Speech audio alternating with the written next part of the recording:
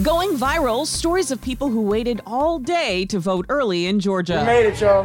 I'm Jennifer Brown. Here's what's trending. It's been an honor to share this almost 11-hour experience with y'all. If early voting is any indication, folks in Georgia want to make sure their ballots count this presidential election. Monday, the first day of voting in person. We've been here 8 hours. Photos and videos on social media show long lines wrapped around buildings, even at the State Farm Arena in Atlanta. Talk about unlucky. A guy in Nevada is the first known case of someone getting the coronavirus twice in the U.S. He's 25 and had no significant underlying issues. The second time he did have to go to the hospital. His symptoms were worse, including shortness of breath. Doctors say he's since recovered.